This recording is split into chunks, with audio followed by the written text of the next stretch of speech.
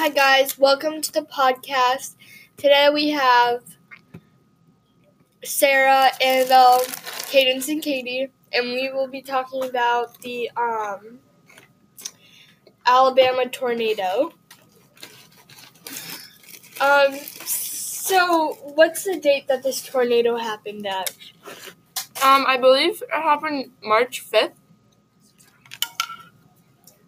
I could be wrong. Yes, I'm pretty sure it happened over the weekend.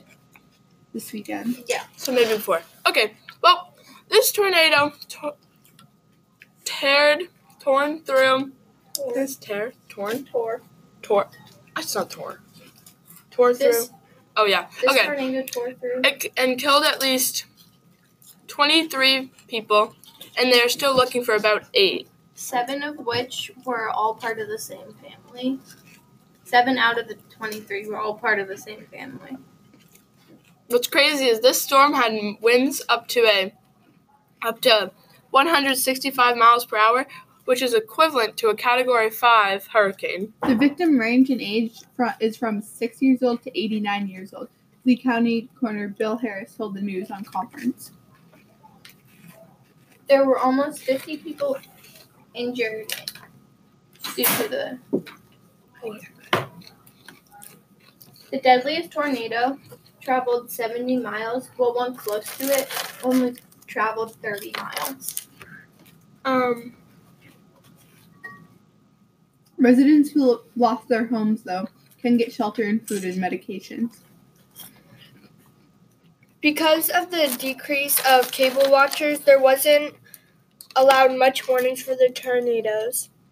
And there were slight warnings at the Weather Channel of thunderstorms and possible tornadoes, but that is a normal thing for most rainstorms and thunderstorms in Alabama.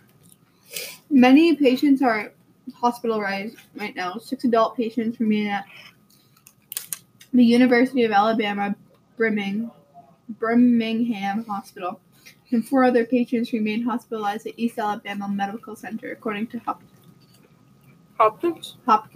Yeah, Hopkins. Okay, so what I think is good is after that hurricane that happened in 2011, which killed 300 people, the NWS, or National Weather Service, had a real eye-opener when they thought they had the best technology to detect a tornado, and yet 300 people still died. So then the NWS started looking into even better technology to detect the tornado from even further away, so people will have more time to get into safety than what happened in 2011. Even with all that technology, there were no sirens for the tornado warning. So people who don't have cable or don't have that technology to be notified that the tornado's gonna happen. They had so these big sirens played throughout this Lee County or something. Yeah, but there was no sirens. The warning In came some places. 12 minutes before. Yeah, so people had 12 minutes to get into safety. The tornado was almost a mile wide, which is pretty big. And wasn't it 500? I read some. The distance approached 81 miles. Oh yeah. Track of the twister that killed more than 60 people and demolished much of Tusculoma in Alabama. In super outbreak of several. Temperatures dropped to below freezing when people started looking through debris for survivors or bodies, which kind of sucks for them. Annabelle. Well, they're searching for bodies, and it's below freezing.